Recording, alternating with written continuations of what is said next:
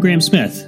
We established the Mothers Program to provide a reliable source of information about pregnancy on the internet with the goal to improve mothers' health through education, research, and screening. The Mothers podcasts are an extension of that. Today we're going to be discussing the COVID-19 vaccine in pregnancy and breastfeeding.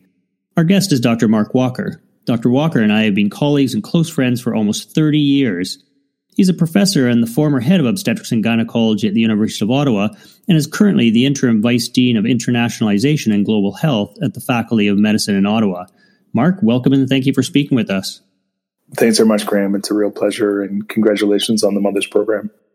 So we're currently in the middle of the third wave of the COVID pandemic in Ontario, and at present, half the patients in the ICU at Mount Sinai Hospital in Toronto are pregnant women. This wave has been bigger than any of the other waves. We didn't see these numbers of pregnant women in the ICUs in the first two waves. What's different this time? I think the big difference is the variants of concern. They're much more contagious and much more virulent for pregnant women. We saw this data come out of the UK 3 months ago, and now we're seeing that wave here. So in the first wave, we had a handful of patients in the ICU who were moderately sick. In this third wave, was led by the variants of concern. We've seen more pregnant women in ICU than any period of time in the history of healthcare in Ontario. So we know based on Canadian and international data that pregnant women who get infected with COVID are at increased risk of COVID complications, hospitalization, ICU admission, and intubation, as well as certain pregnancy complications like preterm birth, perhaps stillbirth, though they likely have to be very sick before that would happen. But when the vaccine rollout first started, the Canadian National Advisory Committee on Immunization recommended that the COVID vaccine not be routinely offered to individuals who are pregnant or breastfeeding.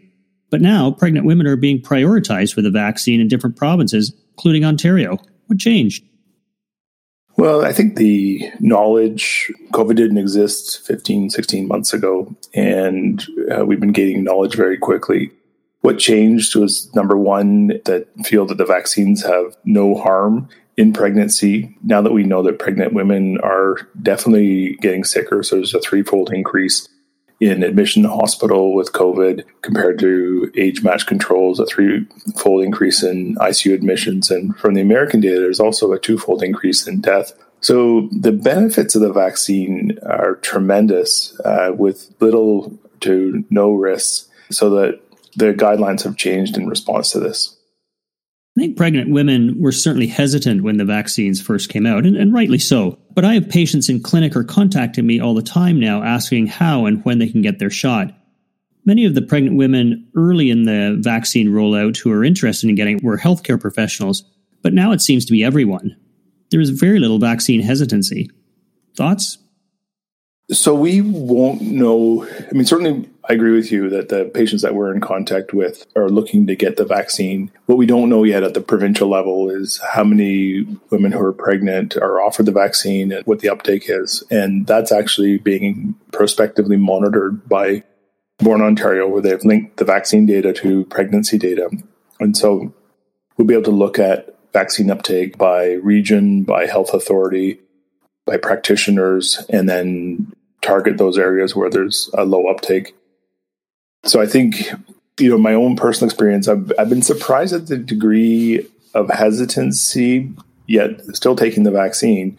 The benefits are so profound.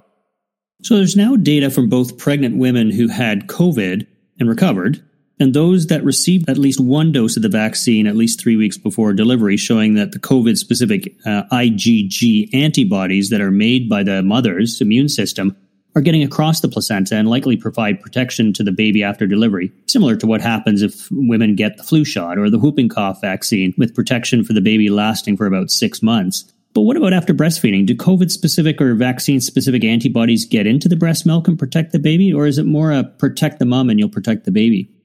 So a great question, and I think the answer is yes to both. So if a mom gets vaccinated during pregnancy, then at least 2 weeks before birth, then she passes on the IgG antibodies to the baby. And recent studies have shown that in the breast milk, there's IgA antibodies. So we don't know how long it'll protect the baby, but I think a reasonable assumption for the passive antibodies that come through the umbilical cord from mom 3 to 6 months and breastfeeding for as long as the mom's breastfeeding. Yeah, certainly IgA antibodies normally would get into breast milk, and IgA is a mucosal antibody. And so given that this virus is being transmitted, across the mucosa, of your nose, your throat, or whatnot, it makes sense that these antibodies would help to prevent the baby getting the virus or getting sick with the virus.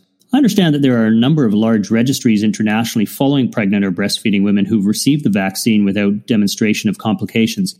Is that what you've heard or read?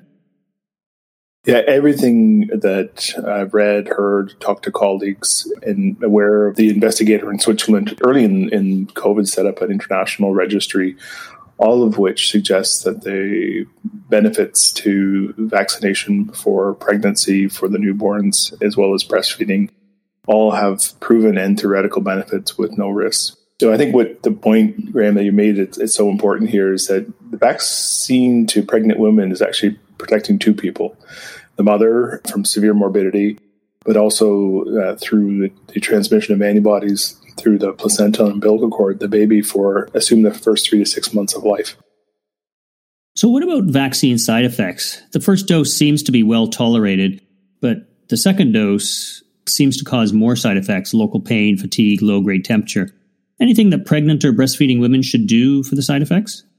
I think like everybody for their second dose, particularly if you've had any reaction to the first one, is prophylactic Tylenol can mitigate some of the fever and pain and discomfort.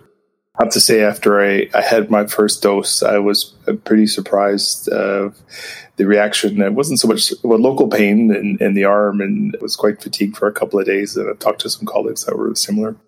There's 4 different COVID vaccines that have been approved in Canada. The 2 RNA vaccines, which are the Pfizer and Moderna ones, and the 2 adenovirus vector vaccines, which are the AstraZeneca and the Johnson & Johnson ones. Are all 4 being used in pregnancy? The only data we have is from states in the UK, and states right now exclusively, with the exception of some Johnson & Johnson, has been using mRNA vaccines, so Moderna and Pfizer. So they're felt to be safe. UK had recommended the mRNA vaccines exclusively for pregnancy. The Canadian group that's in charge of vaccine recommendations hasn't yet spoken to the adenovirus. There's no reason to think that they couldn't be used in pregnancy, but there's no official statement.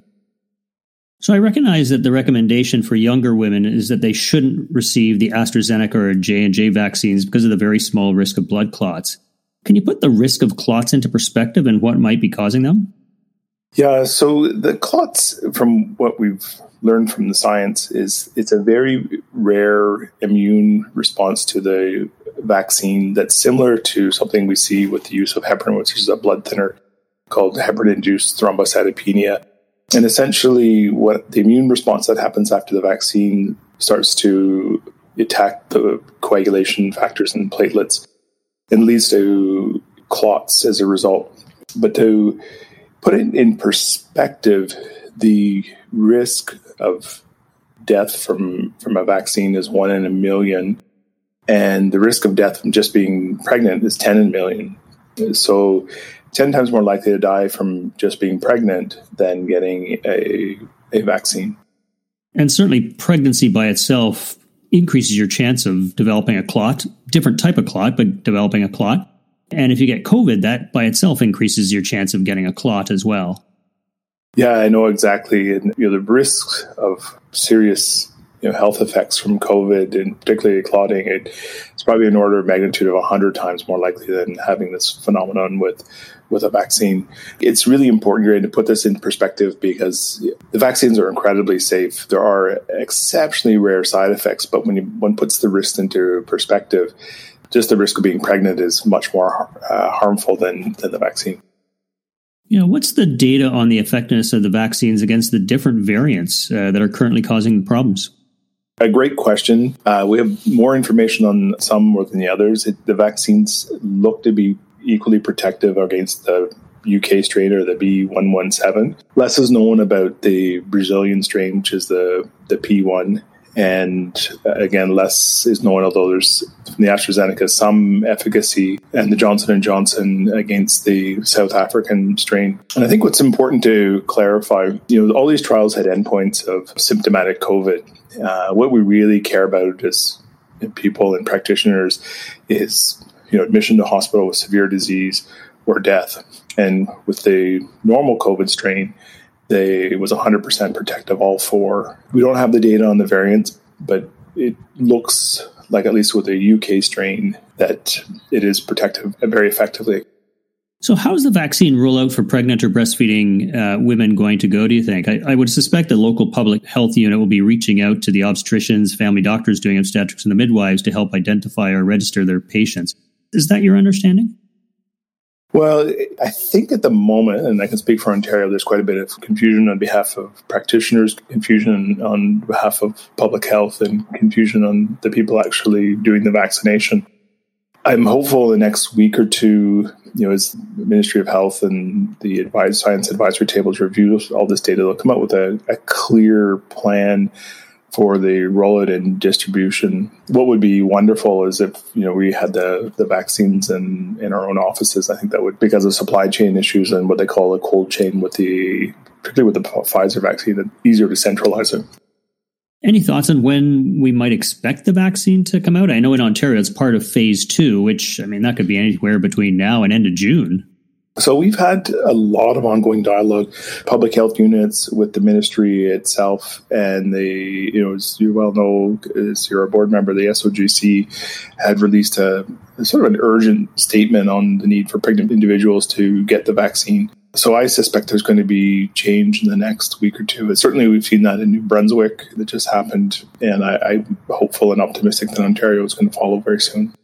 So what about pregnant or breastfeeding women who actually had COVID? Should they get the vaccine? And if so, after what time period? So again, no guidelines on this. I think most people would recommend at least one dose, as they're recommending for people who've had previous COVID. The studies out of Israel of people who had COVID, not pregnant, mind you, who had a second dose, had antibody levels that were similar after the second dose to 2 doses of the vaccine. So kind of like a booster. So would it be, like, for instance, a month after their quarantine period? I think that would be reasonable, and it's kind of like the interval dose between vaccines. Having the illness is a little bit like getting the vaccine in the sense of the immunogenic response. So anywhere from 3 weeks to 4 months, but ideal period would be fairly soon afterwards, so 3 to 4 weeks. I was reading an article that looked at the antibody level in pregnant women who either had COVID or had the vaccine, and they actually had a better antibody response to the vaccine than to the virus itself.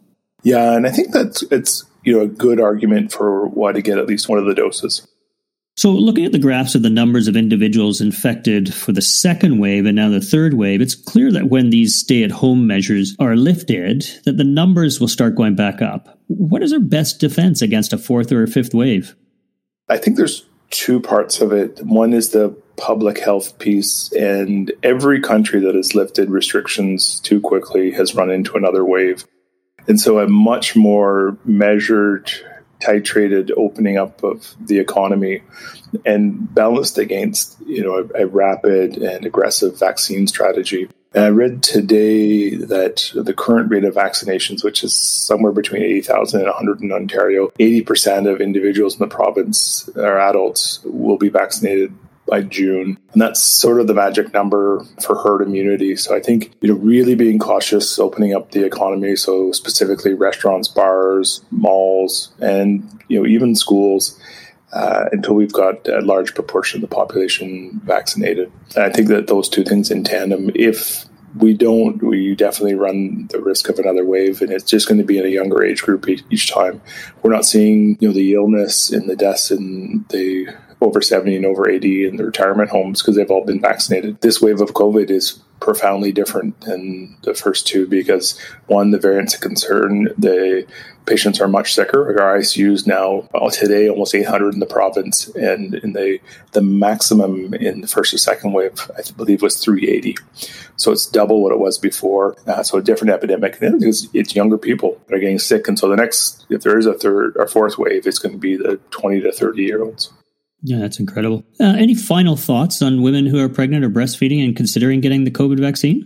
I think what I'd like to share is with all, the professionals that I know and thought leaders like yourself and, some of our academic colleagues across the province, everybody feels very, very passionately and strongly that the benefits are profound and the risks theoretical at best. And so really, wanting to give informed consent and at the same time really need to dismay any hesitancy and get people vaccinated and safe.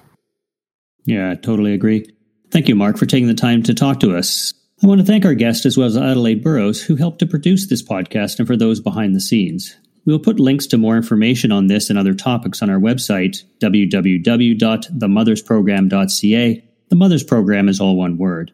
If you have any comments, suggestions, or ideas for topics or people that we should interview, please use the contact section on the website. Until next time, be safe.